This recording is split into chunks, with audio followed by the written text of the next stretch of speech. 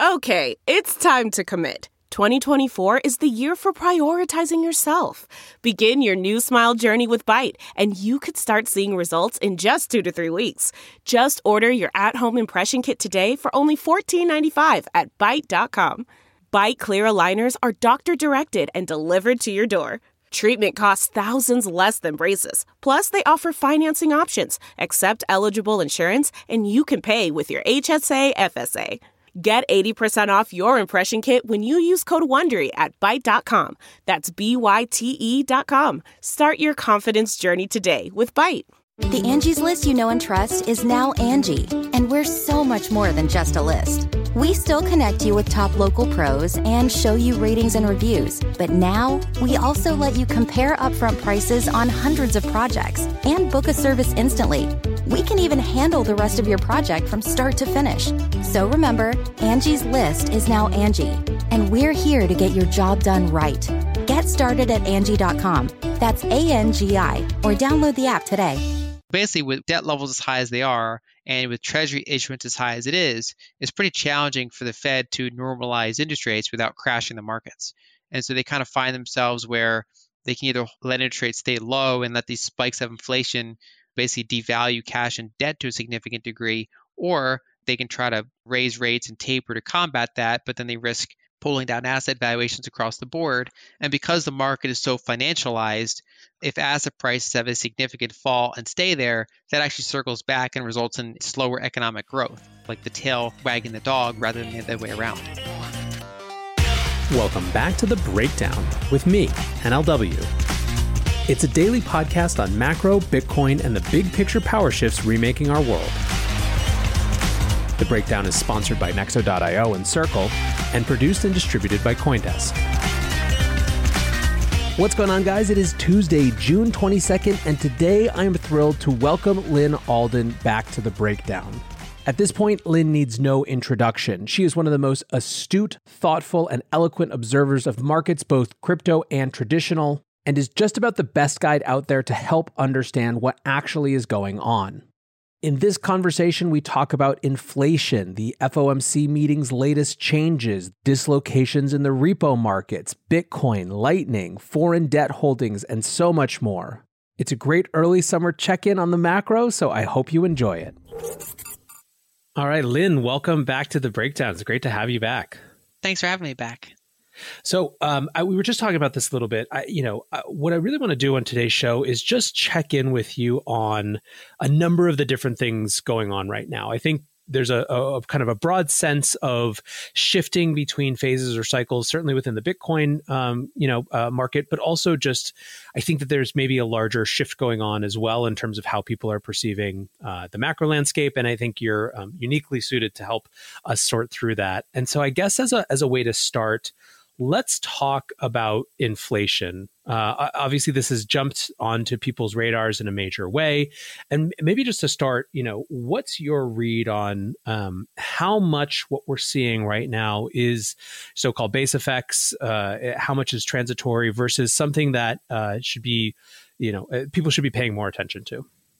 Yeah, it's a really good question. And I think, there are a few layers of inflation here, and some of those are more transitory where others are more sticky. And so the base effects are a pretty big figure. Like, for example, we saw roughly a 5% year-over-year CPI print this past month. And, somewhere around 3% of that is, if inflation did nothing abnormal over the past few months, and you just compared it to that May 2020 period, because that was a very low point for inflation, you'd have roughly a 3% year-over-year period, right? So maybe 3% of that is base effects, but that additional 2% was largely, actual inflation. So that's stimulus-driven things, that's supply chain-driven things, all sorts of problems like that. And so as we go into, June still has pretty low base effects, but as you go into July and August, especially, those base effects get harder.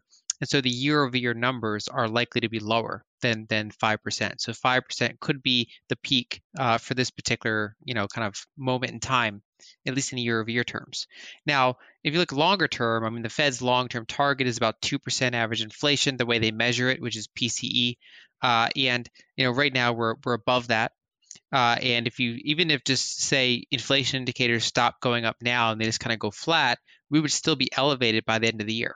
And so by most metrics, we are running hot in many ways, but the rate of change is likely to cool off a little bit. Now, longer term, there are still multiple factors at play that are probably resulting in a more pro-inflationary environment, but they depend on a couple decision points. So one big one, for example, is whether or not the U.S. continues to do more stimulus, like particularly in the form of infrastructure stimulus, right? So we're past the fast acting kind of adrenaline stimulus where you just kind of give out checks and stuff. But a big question is whether or not we're going to have these kind of very large structural fiscal deficits, or if we're going to go back to kind of a more baseline, say 5% of GDP deficit, which is still huge in kind of historical context, but it's different than more of a, kind of a multi-trillion-dollar infrastructure bill added on top of that. And so that's kind of a big political question to watch over the next year or so. And then longer term, we're also seeing a risk for potentially energy-driven inflation. And so one of the areas that's still being sticky is higher energy prices. And if you look at kind of if you back up a little bit, ever since 2008, we've basically been in a oil and gas bear market, and especially the past 5 or 6 years. And so we've been in this period of oversupplied oil, and that's because North American shale oil ramped up production faster than global demand kept going up. And so we entered this period of structural oversupply.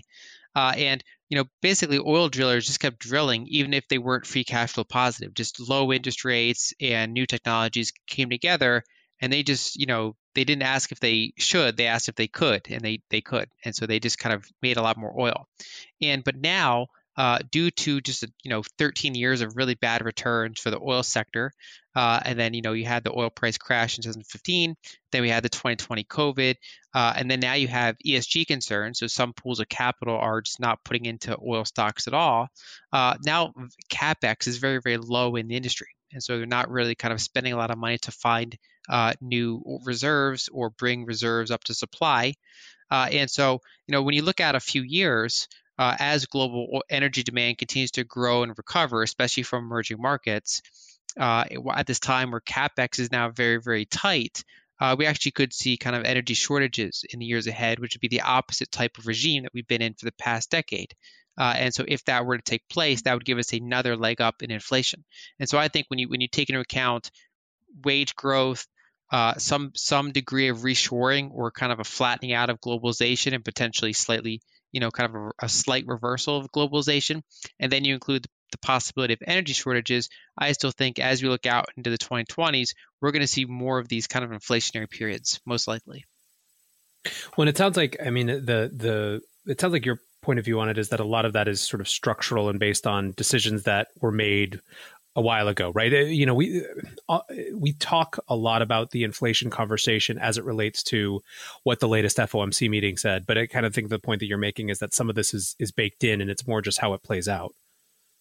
Yeah, basically, when it comes to overall policymaker decisions, we made mistakes decades ago by encouraging debt to get as high as it has, and doing some of the monetary policy we've done. And now the debt is this high, they find themselves with very little choice other than to essentially, financial oppression. So maintain interest rates that are below the inflation rate. And that's obviously easier to do when you have an inflation rate that is above 2%. So they want to hold rates around zero, and they want to have inflation kind of run hot for a little period of time. And of course, policymakers, they want things to be kind of smooth. So they don't want 9% inflation, but they want positive inflation that is above the interest rates if possible. And they don't really have much of a choice. And so my base case for a while is that we're going to, the 2020s will be a period of, certain inflationary spikes without corresponding increases in the interest rate to kind of keep up with that. And so, for example, we've seen if someone bought a 5-year treasury this time last year, all of their interest payments for the next 5 years of that bond are already outpaced by inflation. So unless we encounter a period of outright deflation, in the years ahead, that bond's already underwater. And so we're going to be at the case soon where someone bought a 10-year treasury in 2020 so especially the middle of 2020 when interest rates are like 0.6%, the entire 10 years worth of interest payments will be outpaced as soon as essentially the CPI is 6% higher than it was back then, which is not that far from now. It's only a couple quarters away. And so I think that's going to probably continue for a good chunk of the decade, where cash and bonds are going to be yielding rate levels that are below the prevailing inflation rate. But that inflation rate will have periods of being elevated due to either shortages or fiscal stimulus, and then it had periods of kind of returning to normalcy until you have another catalyst, which could be infrastructure spending, could be energy shortages, things like that. So you've identified kind of fiscal spending, infrastructure spending as a possible catalyst for more of this, which is sort of one side of the money equation. The other side is, of course, monetary policy. I'm interested in your take on how the Fed's discussion of inflation is starting to shift and change, especially as per last week's FOMC meeting. And two, just more broadly, how constrained you feel like their policy options are at this stage? Yeah, so the Fed has been focusing on the idea of inflation being transitory for a while. So they've had a couple goals. One is, so they target 2% average PCE, which is their measure of inflation. And we can talk about all the different shortcomings of that, but that's what they're looking for. And over the past 10 years, 9 years really, because they really kind of formalized that target back in 2012. But so for the past 9 years, they've on average undershot 2%. So the way they measure it is average more like 1.5% or so, and it only touched 2% a couple times. Mostly it's been below that, and so they want to go back and say, okay, we want inflation to run hot the way we measure it for a period of time. We want to run at 2.5% or even 3% for a little while to kind of in hindsight look back and see that we averaged 2% based on the way we want to do it, and so they're in that mode right now. But when they start seeing 5% prints. And that's not with PCE, but that's with CPI. PCE is also elevated. When they start seeing that kind of print, and when you kind of see inflation kind of get into the popular narrative, they get a little bit concerned on that. And so they were kind of playing down how big inflation would rise, and they're also kind of emphasizing it to be transitory. But now they're admitting that it's probably a little stickier than they thought, right? So some of the Fed officials are admitting that it might be less transient than they thought, and so we got a very, very slight hawkish shift in the previous FOMC meeting. And so it's kind of funny how small it was. Basically, they tweaked some of the near-term rates. They didn't actually raise interest rates, but they basically increased rates on repos and interest on excess reserves, which is basically a way to try to make sure that T-bill rates don't go negative, right? So that was one thing they did. That's really the only change they made. However, in their projections, so different FOMC members have different projections for what they think interest rates are going to be in the next few years,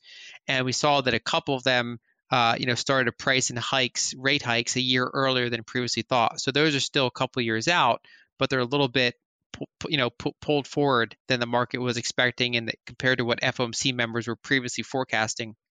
And so the market is now kind of pricing in, okay, when are they going to start tapering asset purchases and then start kind of gradually raising interest rates? And so I do think at some point they're going to cut down on mortgage-backed security purchases. That seems pretty unnecessary at this point.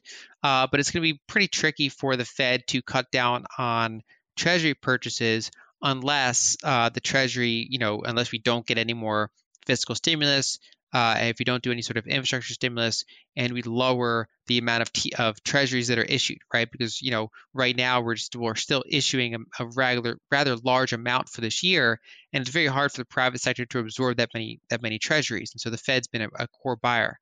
And so basically, with debt levels as high as they are, and with treasury issuance as high as it is, it's pretty challenging for the Fed to normalize interest rates without crashing the markets. And so they kind of find themselves where they can either let interest rates stay low and let these spikes of inflation, basically devalue cash and debt to a significant degree, or they can try to raise rates and taper to combat that, but then they risk pulling down asset valuations across the board.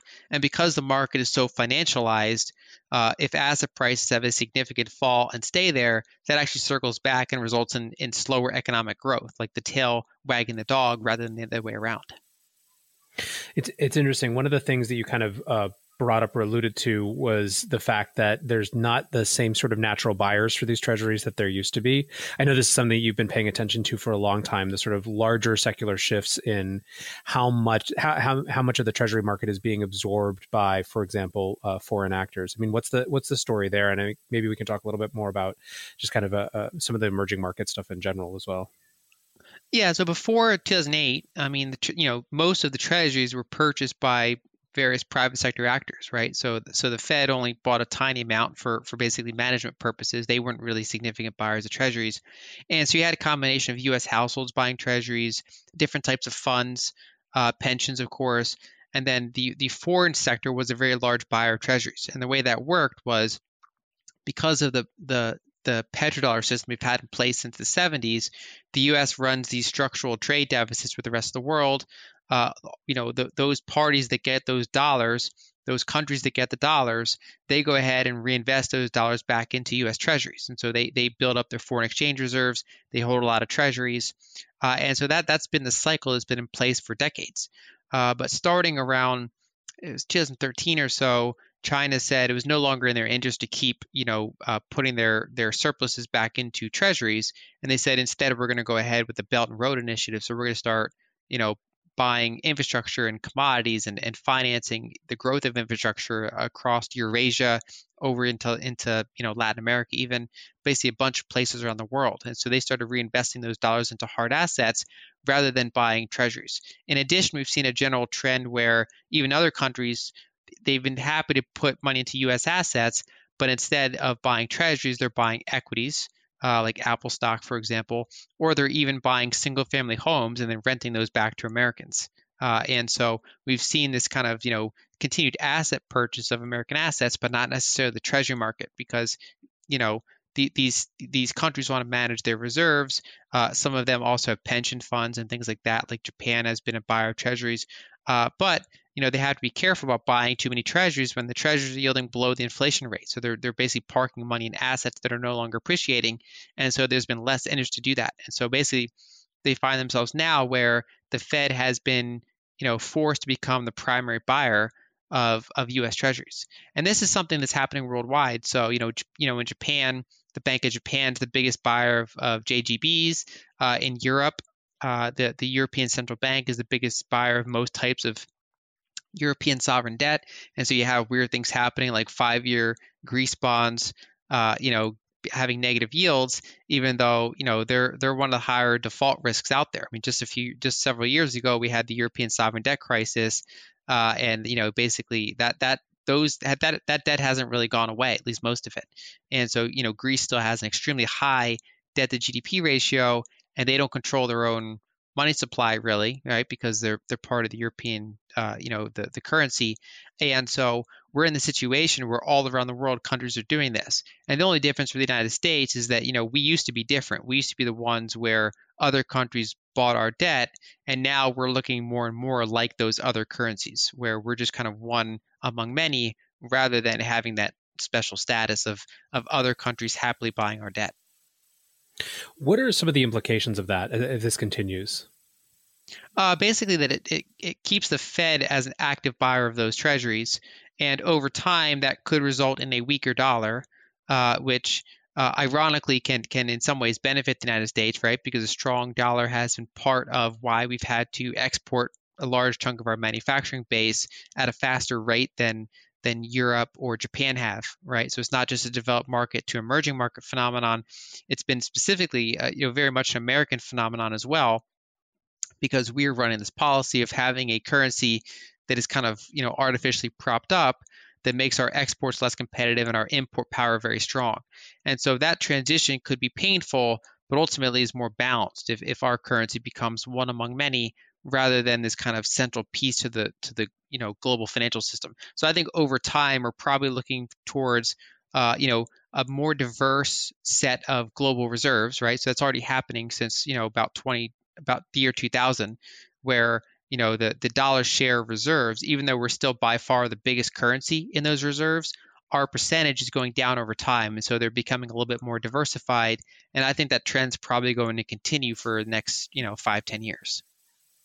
I want to come back to this question. I think it's an interesting jumping off point for a discussion of CBDCs and just sort of that interesting battle. But one thing that I've had so many people ping me and ask me about, and I feel like it's a perfect context to ask you, is one more dislocation or kind of interesting thing around the Fed, which is what's going on in the repo markets. And so I know you spent a bunch of time over the last couple of weeks kind of observing, and I think at one point you actually said that it was sort of the opposite of the problem that was happening in September 2019. So first, I guess just a really brief, what are repo markets? What is their function? What do they tell us about the Fed kind of in general or markets in general? And then what's going on right now with them that's starting to kind of crop back into headlines again? Yeah, so the Fed operates these facilities to basically allow the private sector to convert cash and treasuries back and forth. And those are either repos or reverse repos. And so if we look back in 2019, for example, when we had the repo spike, right? So that basically there's an overnight lending rate between banks and institutions, and that spiked overnight. It went up to like 7%. It was a complete, basically a micro disaster happening.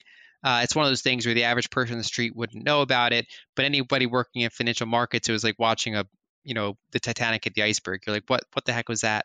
And so, that's where, for about over a year before then, the Fed was reducing their balance sheet. They were doing quantitative tightening. But then starting with that repo spike, the Fed had to come in and start supplying repos. And so basically these institutions with T-bills could give them to the Fed and basically, use those as collaterals for liquidity. And so then there are a bunch of analysts like myself saying, okay, this is due to, basically an oversupply of T-bills compared to the amount of bank reserves in the system. And so it's basically we ran out of buyers for those T-bills. And so the Fed is going to have to create new bank reserves to buy more T-bills. Essentially, they're going to have to start deficit monetization, even though that was late 2019. That was before the pandemic. That was before a recession. That was, the economic growth rate was slowing, but we were still in an expansionary economy. And so it's kind of awkward for the Fed to have to come in and essentially do quantitative easing, when we were not in a recession. And so that was kind of a challenging narrative battle for them. They called it not QE and said we're only buying T-bills. And, so it depends how you kind of want to, semantics. But basically what you had a problem was too many T-bills and not enough reserves. Now, what we're seeing in 2021 is the opposite problems, where they've done so much quantitative easing that banks are so stuffed with the reserves and the Fed has bought so many of the T-bills that there's actually too many reserves relative to how many T-bills there are. And T-bills are an important part of the system. They use those as collateral. In many ways, they're more valuable than cash for the financial system. And so basically, they've had to do reverse repos where these institutions can put cash with that institution and then get T-bills out of it. And so it's kind of the exact opposite problem of 2019, where you just have too many reserves relative to T-bills. And the last time we saw this happen was towards the end of quantitative easing 3, the third QE program back in 2014. And that started to signal eventually that the Fed would begin tapering and winding down that QE program because they were already kind of, effectively at the maximum amount of liquidity, right? So there's so much liquidity in the system that some of that liquidity is actually being forced back into the Fed because there's nowhere else to put it. And so basically any more liquidity at that point doesn't really liquefy things anymore. It's kind of like if you're already soaked, you're standing out in the rain, you've been out there for an hour, you can't get more wet than you already are. And so the system's kind of like that now, where there's so much liquidity, it just can't hold any more liquidity anymore. It just flows back into the Fed. And so probably what we're going to see eventually is reduction of mortgage-backed security purchases, and then we'll see what happens with their treasury purchases. That'll largely depend on how much treasuries, the Treasury Department issues in the the years ahead. And part of why this has been happening in the past quarter in particular, in addition to just the amount of QE that's happened over the past year, but it's also because this past quarter, the Treasury drew down their Treasury General Account. And so for people that aren't familiar with that, the Treasury issues bonds and they bring in cash and they hold that cash at the Fed. And then as they spend over time, they draw down that cash reserves. And so if they issue more bonds than they spend, that TGA goes up. And if they spend more than they issue bonds for, that goes down. And so normally that's a few $100 billion. But in 2020, they brought that up to $1.8 trillion. And so it came time to normalize that, which means that they basically would have a period where they're not issuing as many treasuries, but they're still spending aggressively on all these fiscal programs. And so that helped draw down the TGA. But basically, with that happening means you're not issuing a ton of T-bills, and you're putting all those that TGA account is essentially going back into bank reserves, right? So it was kind of held in this void on behalf of the Treasury, but now it's actually going back into the commercial banking system reserves, and so that's kind of putting excess liquidity into the market. And so basically, as that process went underway, some of that spilled over into things like reverse repos. Looking for the best way to unlock your crypto's liquidity? Nexo.io is exactly what you need. Borrow against your digital assets at just 6.9% APR. Earn passive income with yields of up to 12%. And swap between more than 100 market pairs with the Instant Nexo Exchange. Try the Nexo Wallet app to get the whole 360 degrees of crypto banking. Get started at Nexo.io. That's Nexo.io to get started today. Circle Yield is now available in early access. Businesses can apply today. This white glove service enables qualified businesses to deploy capital into crypto yield and generate returns up to 6% with 1 to 12-month terms. With Circle Yield, built entirely on USDC, your funds are fully secured with Bitcoin collateral, giving you added protection and peace of mind as your interest grows. Visit circle.com/yield to learn more. That's circle.com/yield. Hey guys, I want to tell you about the A16Z podcast, the go-to place for discussions about innovation and the future, as technology impacts our lives, changing everything from how we live to how we work and play. Produced by Andreessen Horowitz, otherwise known as A16Z, this is a global podcast featuring the top in their field, undiluted by reporting. Featuring expert voices from Vitalik Buterin to Chris Dixon, the A16Z podcast covers the important trends like crypto, everything from DeFi to NFTs before they're trends. The show also features business leaders and entrepreneurs, top industry and academic experts, and up-and-coming fresh voices, as well as early book authors, so you get the ideas first. The podcast is a top 10 regular on the charts and is on many best of lists, and has even influenced policymakers in proposing legislation based directly on listening to episodes. If you want to stay on top of tech and the future, be sure to subscribe to the A16Z podcast. Just search for A16Z in your podcast app and subscribe.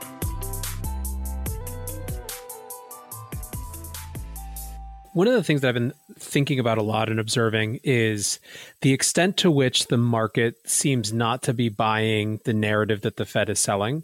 And I wonder to what extent that is just my perception, because I'm paying much more attention to it than I have in the past, because I have a daily podcast now, versus there is actually sort of a narrative loss, a loss of control around the narrative. And I started to especially notice this a couple of months ago, when it felt like every time Powell said anything about not even thinking about raising rates, the market was just basically not buying it and convinced that he was going to have to. And now we sort of have had this moment of them acknowledging that some aspects of inflation may be not as transitory as they hoped, which is effectively acknowledging the narrative loss because of inflation's sort of self-fulfilling prophecy impact. So I'm interested in your take as someone who's watched this for, a longer period of time, on whether this is sort of just part and parcel of the sort of normal ongoing Fed battles, or whether it does feel like there's a loss of control of the PR tools that they have to keep the markets in line with what they want them to be.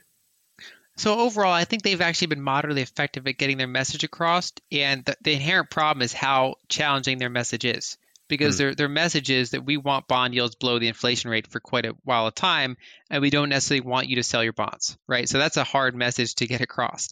And basically, from say Wall Street perspective, we're trained so that if interest rates go up, we expect interest rates to go up. That's how it's worked for decades, where the Fed, if inflation goes above a certain threshold, they raise rates to help contain that inflation. And so that's how it's been working for decades. And you have to go all the way back to like the 1940s and 50s to find a period where inflation ran very, very hot, and the Fed said, nope, we're going to hold rates near zero anyway. And so But that was the last time, for example, that we had debt as a percentage of GDP as high as we have now, and the last time we ran deficits as a percentage of GDP as high as we are now. And of course, that was related to World War II. But what people don't really basically the World War II spending, a large part of that ended up being stimulus. Essentially, you basically stimulated the local, the domestic economy to build all this stuff. And then after the war, you transitioned it towards, refactoring towards domestic stuff, right? So instead of, you made a ton of cars and you said, okay, now we're going to make a ton of tanks and planes. Now we're going to go back to making cars again. But now your industrial base is 2.5 times bigger than it was. And so that was essentially kind of almost like an MMT program. Then, of course, you had the GI Bill. You got millions of people trained and educated and given sort of mortgage assistance, all sorts of stuff like that. So it's a very large domestic spending program in the grand scheme of things. And so back then, they had very, very high federal debt to GDP. And they basically just had this decade where you get these big spikes in inflation, and the Fed would say, "Oh well, we're going to hold interest rates at zero because this is not kind of bank loan driven inflation. We're not trying to curtail bank lending. It's just that all the inflation is coming from the fiscal spending, and so rather than the Fed fight that, they're just kind of let that run hot. And so we're in this period now where the types of inflation that we're experiencing in the 2020s looks a lot more like that 1940 style inflation rather than the 70s inflation. So 70s inflation was driven primarily by increased bank lending on top of some fiscal deficit spending. But it's really that combination. It was very large. In large part, it was bank lending driven. And so the Fed would try to raise rates to curtail the growth of the money supply. Whereas now, because it's very fiscal driven, the Fed can't really push back on that. It doesn't really have a good incentive to. And so their messaging is inflation is just going to run hot. We're still going to hold rates at zero, and you're going to have negative real rates, and you have to just deal with that. And so they have to kind of spin that message and say, oh, it's inflationary. We're going to let things run a little bit hot for a period of time. But we also, in their FOMC meeting minutes, when they're talking about why they're purchasing bonds, they explicitly say they want to keep yields low, including on the long end of the curve if possible. And so we've had periods of time where, certain months where the Fed is really buying more treasuries that are being issued on net from the Treasury. And so they're basically soaking up that excess treasuries. And so they're basically holding short rates at zero, and then they're by far the biggest buyer of treasuries. And that helps keep interest rates relatively low. And so that's just a very kind of challenging messaging environment for the Fed. They kind of ran into that same sort of messaging environment in late 2019 where, they couldn't say there's just too many T-bills, so we have to buy some of them. Instead, they had to say, oh, there's like plumbing issues. There's these technical matters that are happening. You had to kind of, put it in language where you don't just say we're doing deficit monetization. You just have to kind of soften that blow a little bit. And so that's kind of what the Fed's been doing. And it is a really tough thing for them to be in, right? So I think a lot of the mistakes were laid decades ago. And for example, I wouldn't envy being in Jerome Powell's position right now. It's a super interesting point. I wonder to what extent you're going to see then some of the narrative battles shift to other parts of the political sphere, where it's sort of like the Stephanie Keltons of the world who are creating the narrative fodder. Because in some ways it feels like you've got two camps, broadly speaking. The batshit crazy, to use the phrase that Paul Tudor Jones used on CNBC a couple of weeks ago, looking at markets, where he said that he's just waiting to see what they do next because that's going to shape everything, versus sort of the, a newer school of thinking that says this new normal isn't something to be concerned about. Is that how you're seeing it play out, or are people still in more traditional camps than that? I do think that inflation is becoming a political tool that the different sides will use. And it makes, if you're looking at purely a kind of an effectiveness tool, it makes sense for them to use it, right? Because you use whatever tools you have to try to win over the other side. And so, for example, whenever you have a period of inflation, there's going to be winners and losers. So for people that are receiving a lot of the aid that is helping to contribute to inflation, they generally benefit from that. Whereas if you were a person or an institution who's structurally overweight bonds or cash, you're the one essentially paying for it. You're essentially being the one taxed for that, right? Because you're being diluted. It's like, if a company issues equity to fund something and you're a shareholder, but say the things that they're funding are not necessarily things that are going to benefit the earnings of the company, well, you're just getting the dilution without the earnings. Whereas if you're another party, if you're an employee, maybe you're benefiting from it. And so it kind of varies based on where you are in that ownership structure. And so we're seeing now that, if if for parties that are in favor of another round of stimulus, they naturally want to play down inflation. They want to say it's transitory. There's supply issues that are temporary. It's not due to the increase in the money supply, and so there's no problem with doing another round. On the other hand, if you're a party that wants to push back on that, right? Say, for example, the right now Democrats have they control the House presidency. They have a very, very tight Senate control that they're worried about losing in 2022. On the other hand, Republicans are the out of favor party, the ones that are kind of wanting to get back in control. And so there's a natural thing where they want to say, no, this is inflationary. We need to stop the spending, and then they can hope, from their perspective, they can hopefully get back in 2022 and start that cycle anew. And so it's naturally going to be the different parties using this how the public perceives inflation as part of either justifying certain programs or to push back on certain programs.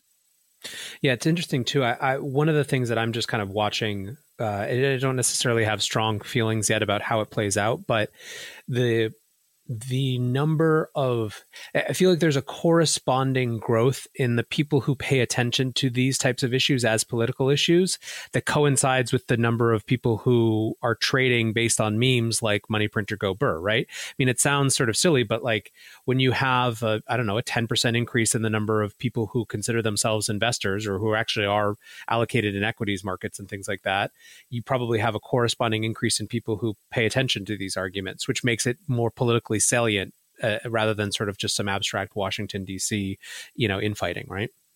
Yeah, I mean, I've been describing it that we're in a macro-heavy decade. And last decade was a macro-heavy decade, and this decade's another macro-heavy decade. And what that means essentially is that, the government's in a position of choosing winners and losers.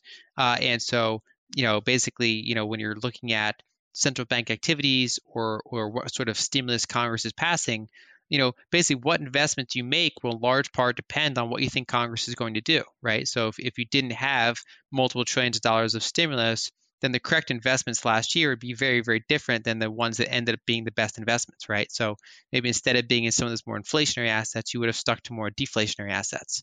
But then the trap there is that, a lot of people are coming in, but it is inherently a very challenging space. And it's something that is particularly very sensitive to rate of change.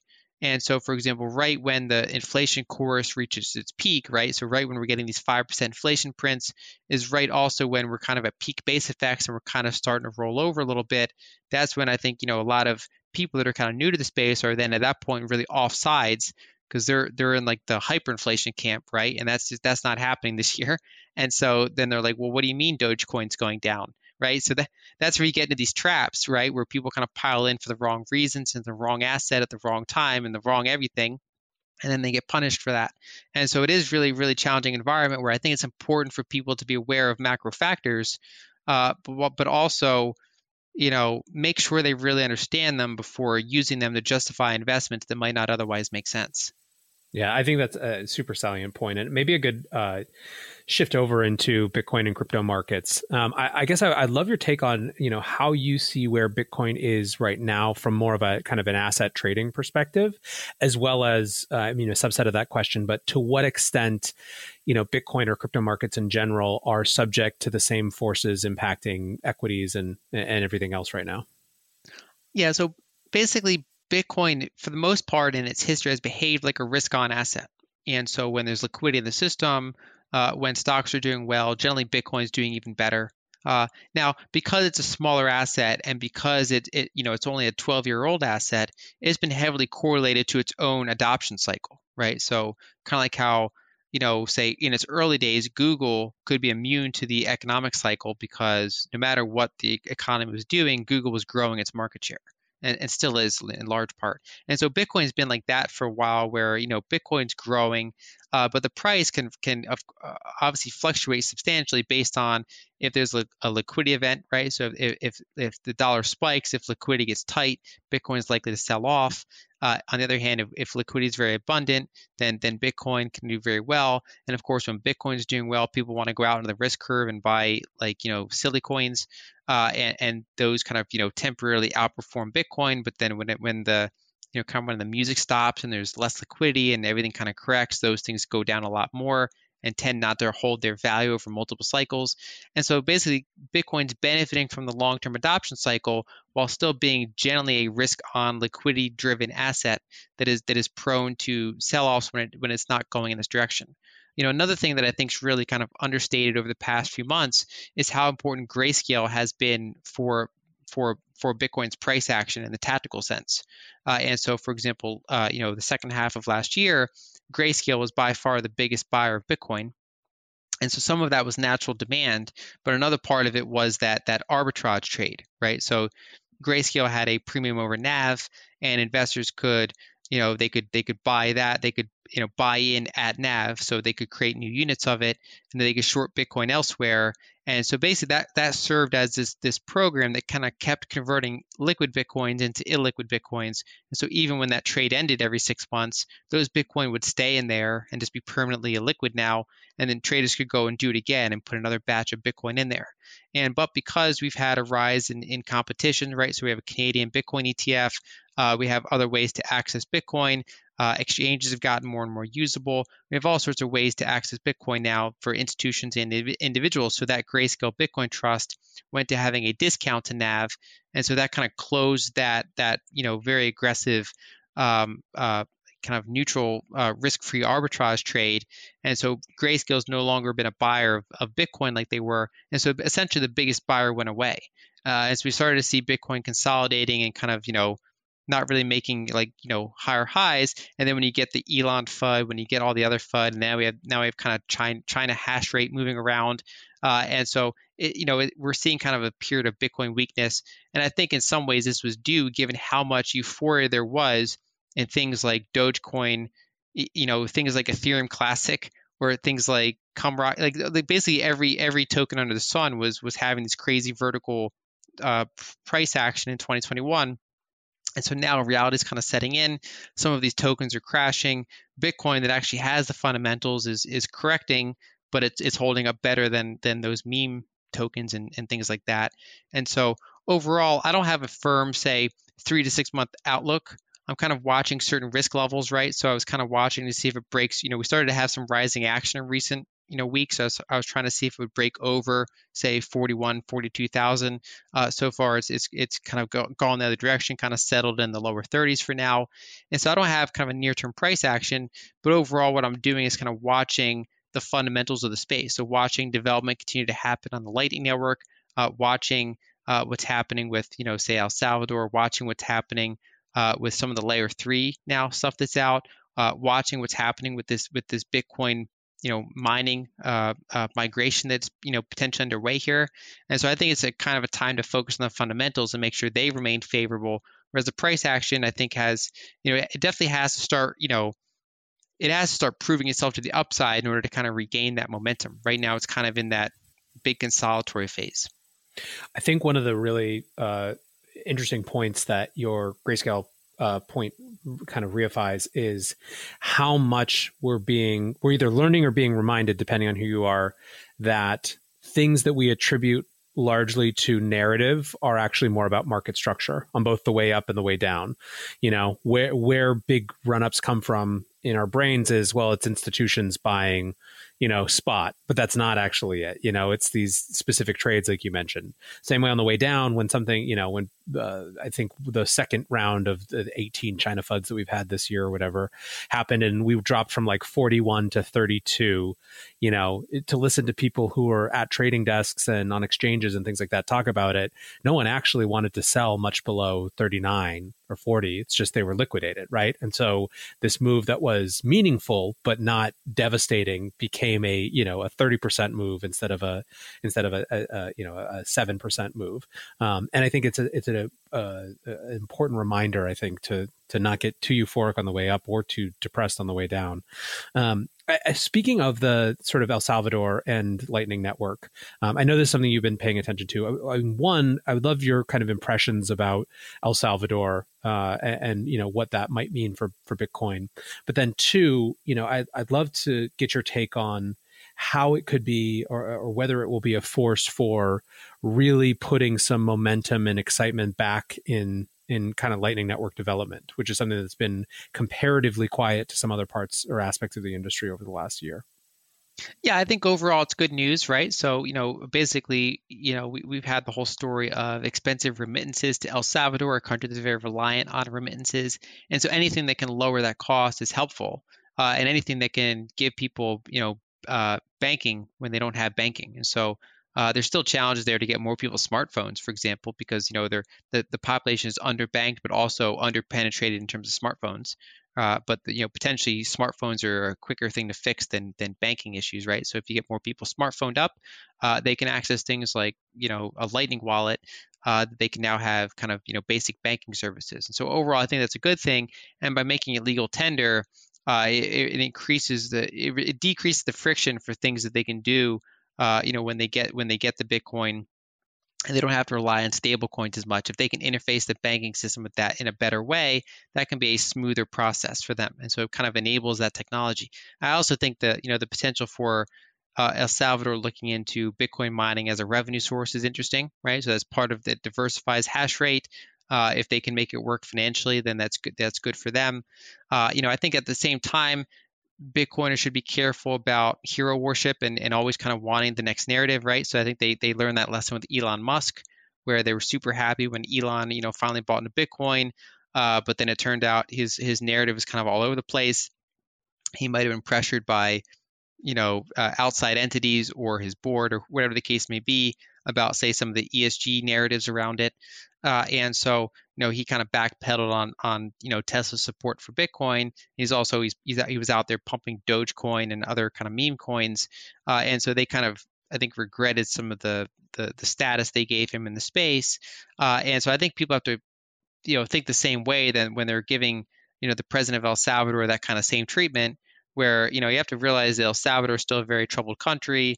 There's questions about the way that they run the government, to put it lightly. And so I think people have to be careful about, say, you can recognize a good thing, but you don't want to get into the next trap of always kind of feeling like you're relying on one person to kind of drive the Bitcoin narrative. I do think overall, I think one of the stories of the Bitcoin conference, followed up by this El Salvador news, is that Lightning is starting to reach critical mass. And so, if you kind of look back in history there, I mean, it started, it hasn't exploded the same way that, say, DeFi has on Ethereum, right? Because it's inherently different purpose. Lightning doesn't have that inbuilt incentive for using it as like a gamified token, casino, right? So it's basically this slower, more structural build out. And so it started as a white paper in 2015. Then they had to do some standards, right? So that different companies could start kind of implementing Lightning that were interoperable. And then with the SegWit update, they could start actually building Lightning on top of Bitcoin. But there, the limitation with Lightning is that it's all reliant on liquidity. And so if there's only a handful of nodes, it's not a broadcast network, it's like a channel network. And so that took a long time to build out, both the tools to allow that to be easier and for just more and more people to use it, more and more kind of channels and nodes on the network. And so we've really kind of reached critical mass starting in late 2020, where it's a pretty usable network for small transactions, and it's kind of sufficiently liquid now. And so we're starting to see kind of the killer apps come that are actually kind of putting that network to use and starting to use that technology. And so it's one of those things where, it can happen slowly and then all at once, where you had a couple of years of really building it out ever since it's been possible. But I think, now I think we're in a more exponential growth phase, most likely, where the apps and the users are really starting to onboard on that. So exchanges starting to use Lightning because it's cheaper, and we're also seeing that it can be used for places like El Salvador and remittances. It can be used in, for example, games that are streaming Lightning, streaming sats, based on rewards in the game. I think that's kind of one of the takeaways of that conference overall, is that Lightning is now pretty well developed. There's still a lot to go, but it has come pretty far, and it's really a usable network now. Slight detour, but I want to make sure to get your take on it before we wrap. How much I'm interested in your take on what's different this time with China's sort of anti-Bitcoin, anti-crypto actions. How much you think it has to do with their CBDC, and just in general, how much you're watching what's going on with China CBDC, digital dollar, and that sort of emerging topic of conversation.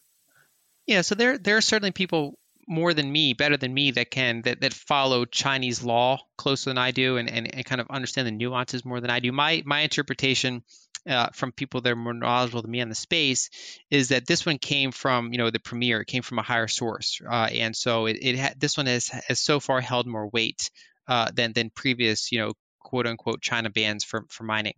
And so this one, as far as I can tell, seems to be actually resulting in hash rate shifting, which I think is in the long run is good. It's probably not ideal to have estimates of over 50% of a hash rate in any one country, right? You want it to be as decentralized as possible.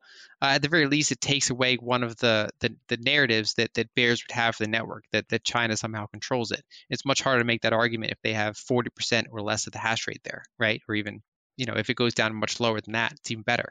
And so there's that kind of characteristic. Now, China, there's a couple factors at play. One is, they I think they are somewhat concerned about, say, commodity inflation and some of the issues there, right? So, but I think that's the smaller factor. I think the bigger factor is that they are pretty far along here on their central bank digital currency, and they don't really want to have competitors to that. And they don't, they want to have that kind of be as much used as possible in the years ahead. And so they'd rather have that surveillance token, that programmable token, rather than a decentralized token. And for in some ways it makes sense because, so for example, China wants to go around the dollar-based system. They want to be able to buy commodities without having to rely on dollars. And so we've been in this kind of weird situation for a while where structurally for decades, the dollar has been the only currency worldwide that you can buy oil in, and to a lesser extent, it's mostly the only currency you can use to buy commodities in general.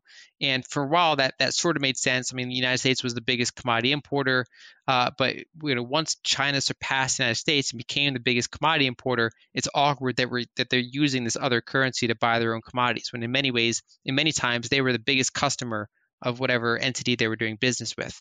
And so they have a pretty strong incentive to want to be able to have a currency that is more efficient and can form their own routes rather than be reliant on another country that could sanction them, that could cut off their circulation to access those payment channels. And so that part makes sense. The part, of course, that people that value freedom are I think rightly concerned about is all the other attributes that comes with that currency, right? So the ability to surveil it, the ability to shut off someone's access to it if for whatever reason they're not on the right side of the government, the ability to automatically deduct money from it, for example, like automatic taxation or automatic fines or things like that. And so, yeah, I do think that's a pretty big factor. And I think it's sometimes it's hard to read exactly what Chinese officials are thinking.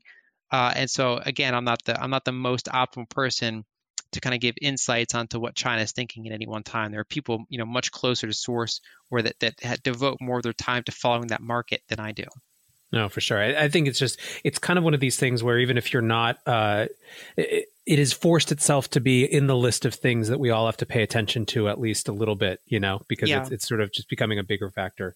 Lyd, it's always awesome talking to you. I guess I just have kind of one more broad question as we wrap up. Is there anything that you're watching that you think people are under indexing for, not really paying enough attention to? Housing prices, it seems like everyone's paying attention to that. We've had so many conversations this year about commodity prices, lumber supply, things like that. Is there anything that people are sort of paying too much attention to or not enough attention to that you think are interesting right now? Well, I think on one hand, people are starting to pay a little bit too much attention to this current inflationary moment, right? The current few months. I mean, it is kind of a notable moment because, for example, core inflation is the highest it's been since 1992. So it's certainly worth a lot of headlines.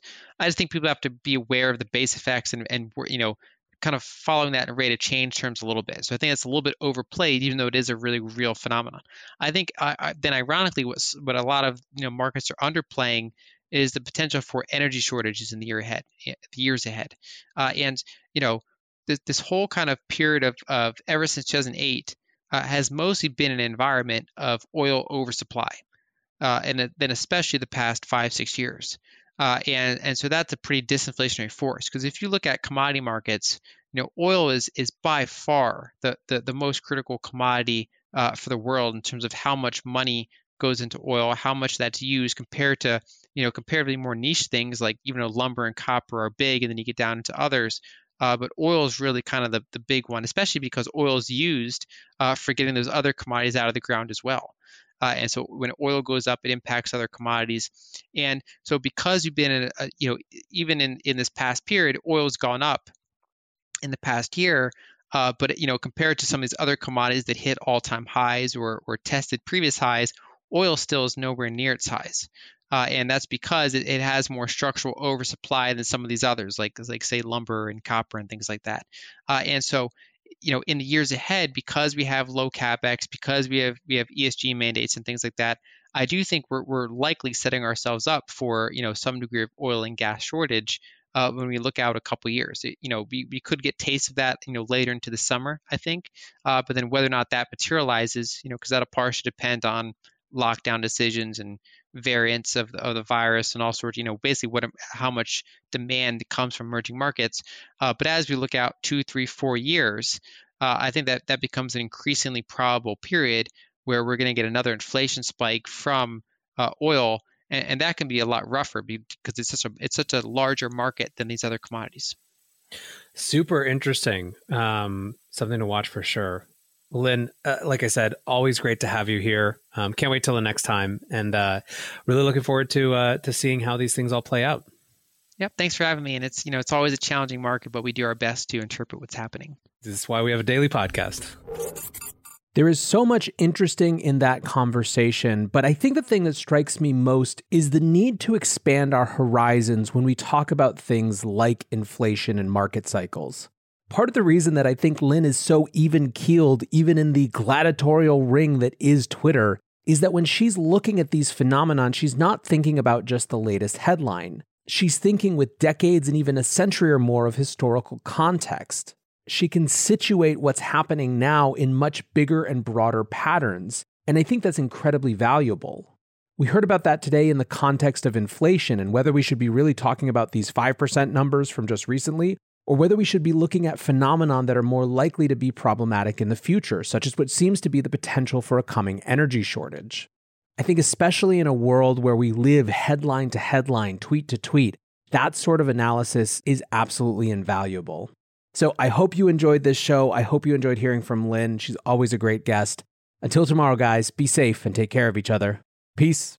Support for this podcast and the following message come from Corient. Corient provides wealth management services centered around you. They focus on exceeding your expectations and simplifying your life. Corient has been helping high achievers just like you enjoy their lives more fully, preserve their wealth, and provide for the people, causes, and communities they care about. As one of the largest integrated fee-only registered investment advisors in the U.S., Corient has deeply experienced teams in 23 strategic locations. Corient has extensive knowledge spanning the full spectrum of planning, investing, lending, and money management disciplines. Leverage Corient's exclusive network of experts to craft custom solutions designed to help you reach your financial goals, no matter how complex they may be. Real wealth requires real solutions. For more information, connect with a wealth advisor today at Corient.com. That's Corient.com. Corient.com.